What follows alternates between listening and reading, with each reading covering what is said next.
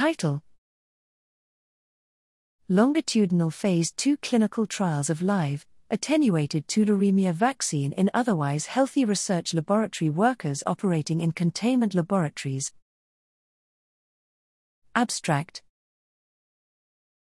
Background: Tularemia is a bacterial disease caused by the intracellular bacterium Francisella tularensis, F. tularensis or FT. It has been weaponized historically by multiple state actors due to its low infectious aerosol dose, high morbidity and high mortality rate of the pneumonic form. The U.S. Army developed the attenuated live vaccine strain, LVS, from stocks provided by the former Soviet Union in the 1950s. The vaccine has proven to be safe and immunogenic over the ensuing decades in numerous clinical trials and animal as well as human challenge studies. Despite the threat, there are no FDA-approved vaccines nor clinical stage candidates against tularemia. LVS remains unlicensed due to instability in culture and the potential for reversion to the wild-type pathogen. We report here 2 sequential LVS trials in at-risk laboratory personnel working on tularemia in biocontainment.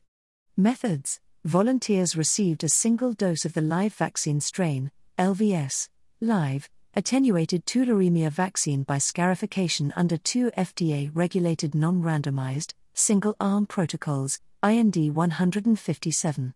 Positive immunization was based on local scarification site-take reaction, and either a greater than 120 tularemia antigen microagglutination, MA, titer, protocol FY0324, 2004-8, or greater than 4-fold rise in MA titer, protocol FY0715, 2009-2017.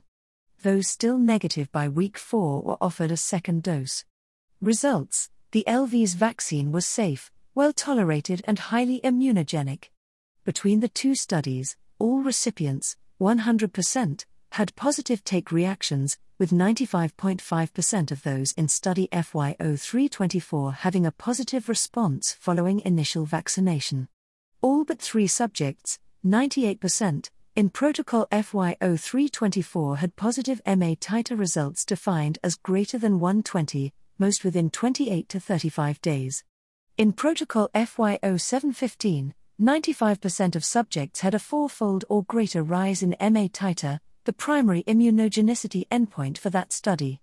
Conclusions: LVS vaccine administered to laboratory workers at risk for tularemia exposure over a 12-year period was safe and highly immunogenic. Findings were in line with more than 4 decades of prior similar results. Response rates remained robust despite the vaccine lots employed having been manufactured 2 to 3 decades prior to the present studies.